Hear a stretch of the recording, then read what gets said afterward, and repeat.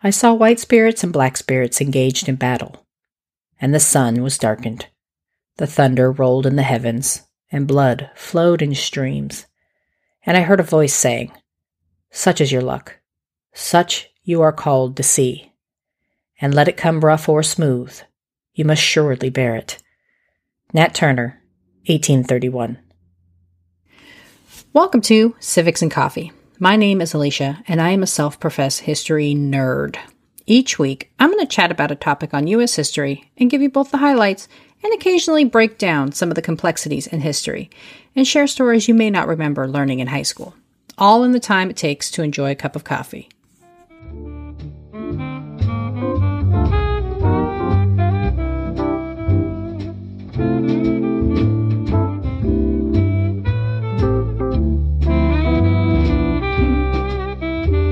Hey peeps, welcome back.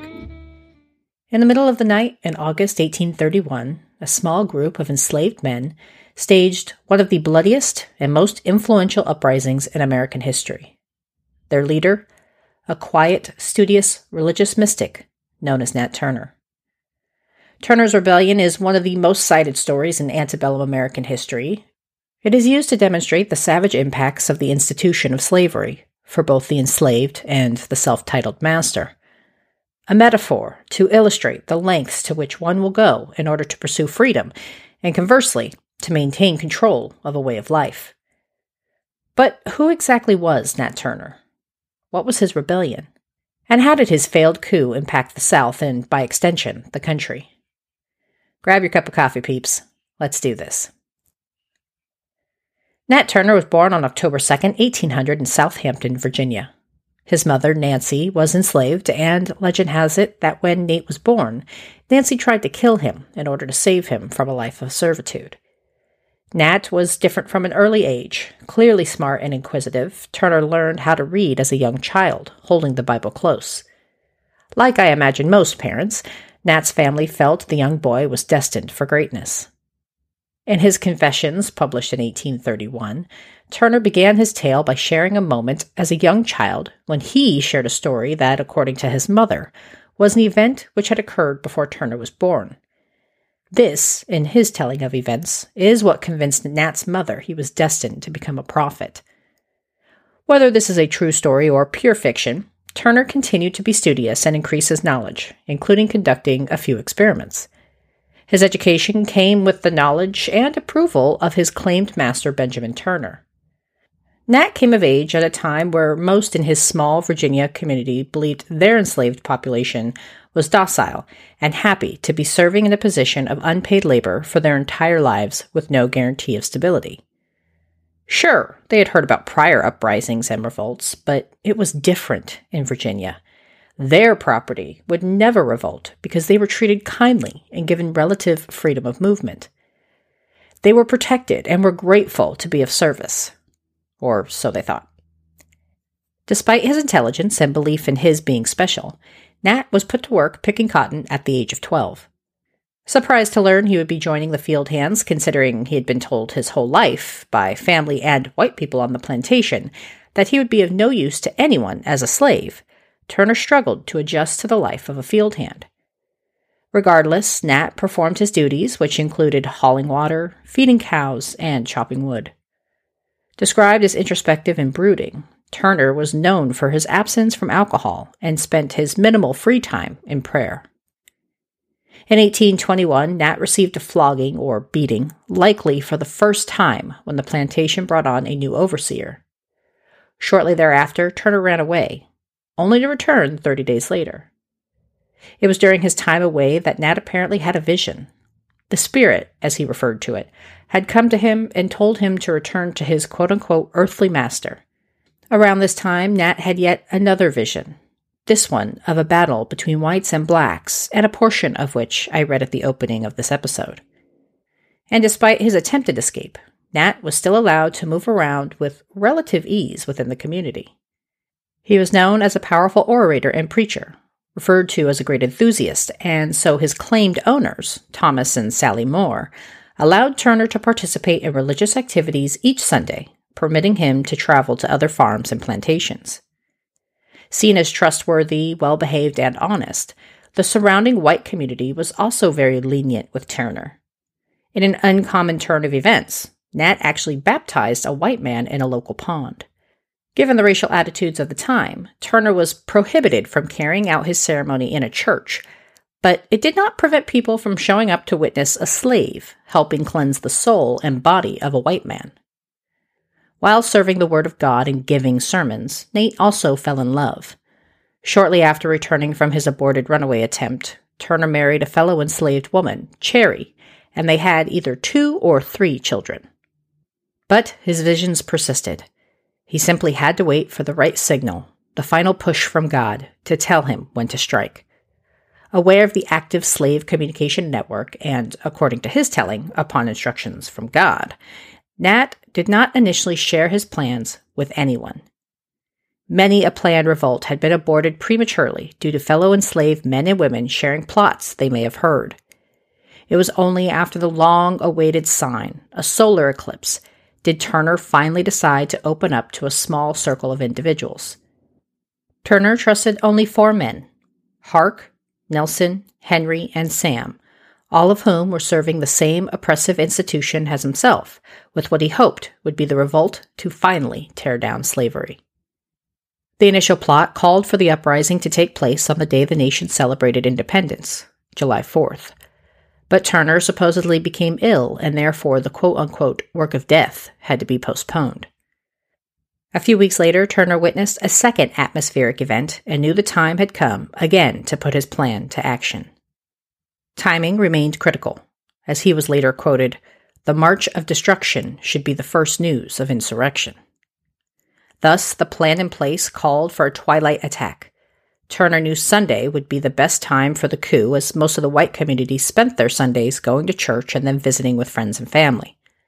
By the time they returned, it was guessed, they'd be exhausted and fall hard to sleep. Turner's small team also knew the local militia group was out at a camp meeting, leaving the town less guarded than usual and perhaps giving his men the upper hand.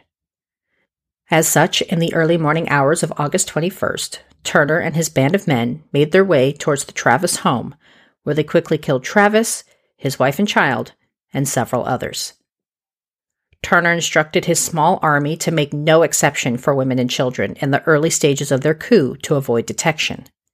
They could spare no one until they were fully stocked with weaponry and had a chance to increase the size of their force. And so, several women and young children were killed at the hands of the bondsmen, fighting for a chance at freedom.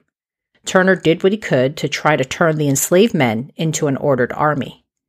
He taught them the limited military maneuvers he knew and put his most trustworthy and most menacing men at the front of the line.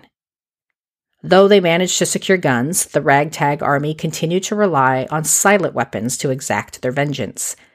Axes, clubs, and swords could effectively slaughter their enemy without raising alarm. They successfully moved from house to house, growing the size of their force and slaughtering the masters of the farms. In all of the violence, Turner himself killed only one person, a woman whom he hit with his sword and beat to death. As the sun rose on Monday morning, word of the violence was spreading throughout town. So committed to the belief their enslaved men and women were happy, white residents initially thought the country must have been under attack by the British. However, they quickly learned of their mistake and organized a group of men to respond and put the rebellion down. And peeps, it was very, very bloody.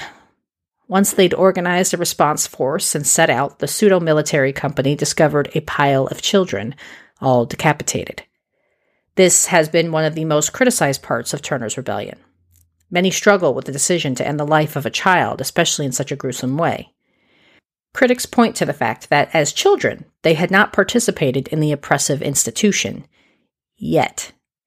Some historians argue there were likely several factors influencing Turner's decision to spare no one, at least initially.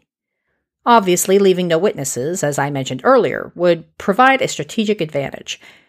However, there was also the fact that while these children may not have participated in the degradation of their claimed human property, it was only a matter of time. In fact, at the time of the uprising, Turner himself was legally owned by a small child named Putnam Moore.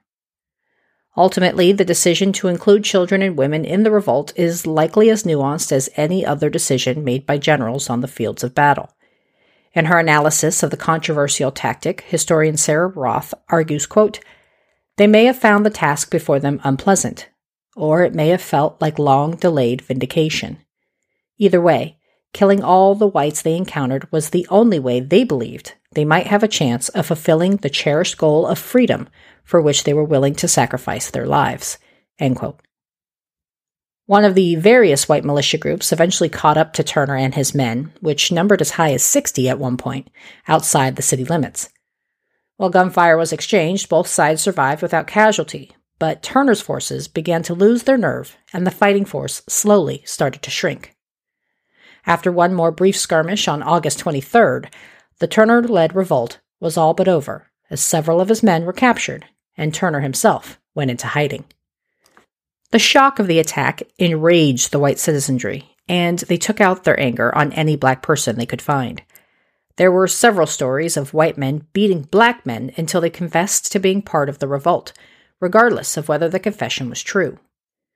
Massive arrests were carried out, and over 40 individuals were tried. Most of them were found guilty, and of those, only a few managed to escape with their lives.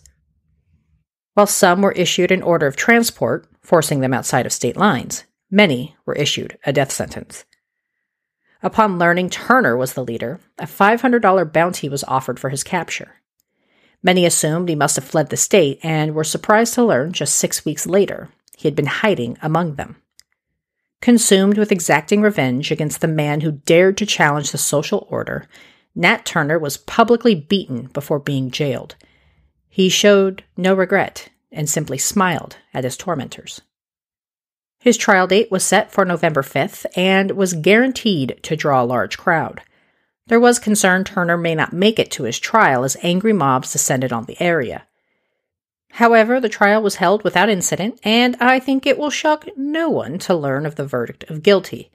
Quote, "Therefore it is considered by the court that he be taken hence to the jail from whence he was taken therein to remain until Friday the 11th day of November instant, on which day between the hours of 10 o'clock in the forenoon and 4 o'clock in the afternoon he is to be taken by the sheriff to the usual place of execution, and then and there be hanged by the neck until he be dead.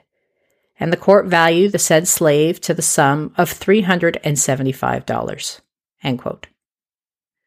Shortly before noon on November 11th, 1831, the rebel that was Nat Turner was put to death, hanged from a tree acting as the gallows. But though he paid for his crimes, his impact and legacy remained. Given the assumption of black inferiority, white Southerners could not bring themselves to believe that Turner was inspired on his own. Almost immediately, politicians pointed the finger towards the North, including Virginia Governor John Floyd, who wrote, quote, "I am fully persuaded the spirit of insubordination which has, and still manifests itself in Virginia, had its origins among, and emanated from, the Yankee population." End quote. The abolitionist movement, and William Lloyd Garrison in particular, were blamed for the plight of the Southern states. Without their interference, they argued, the enslaved population would be content and there would be no risk of violence. In the immediate aftermath of the revolt, the state of Virginia discussed the possibility of manumitting their human property. Not because of the immoral argument, but in order to avoid future violence. Their discussions didn't move very far, but the idea that Virginia, one of the largest slaveholding states in the Union, even entertained a conversation about the idea is quite a shock. Fellow Southern states were equally as confused and worried about what the debates in Virginia could mean for the rest of the South. Instead of abolishing the institution, white Southerners decided to further crack down on their enslaved population. No longer would they have relative freedom of movement. No more were they allowed to gather for religious services. Virginia legislators passed a series of laws curtailing both enslaved and free blacks' rights to enjoy the most mundane of activities. Virginia also responded by strengthening their state militia. The Turner Revolt also impacted other Southern states. There was always this underlying fear that bondsmen and women would one day overtake their masters.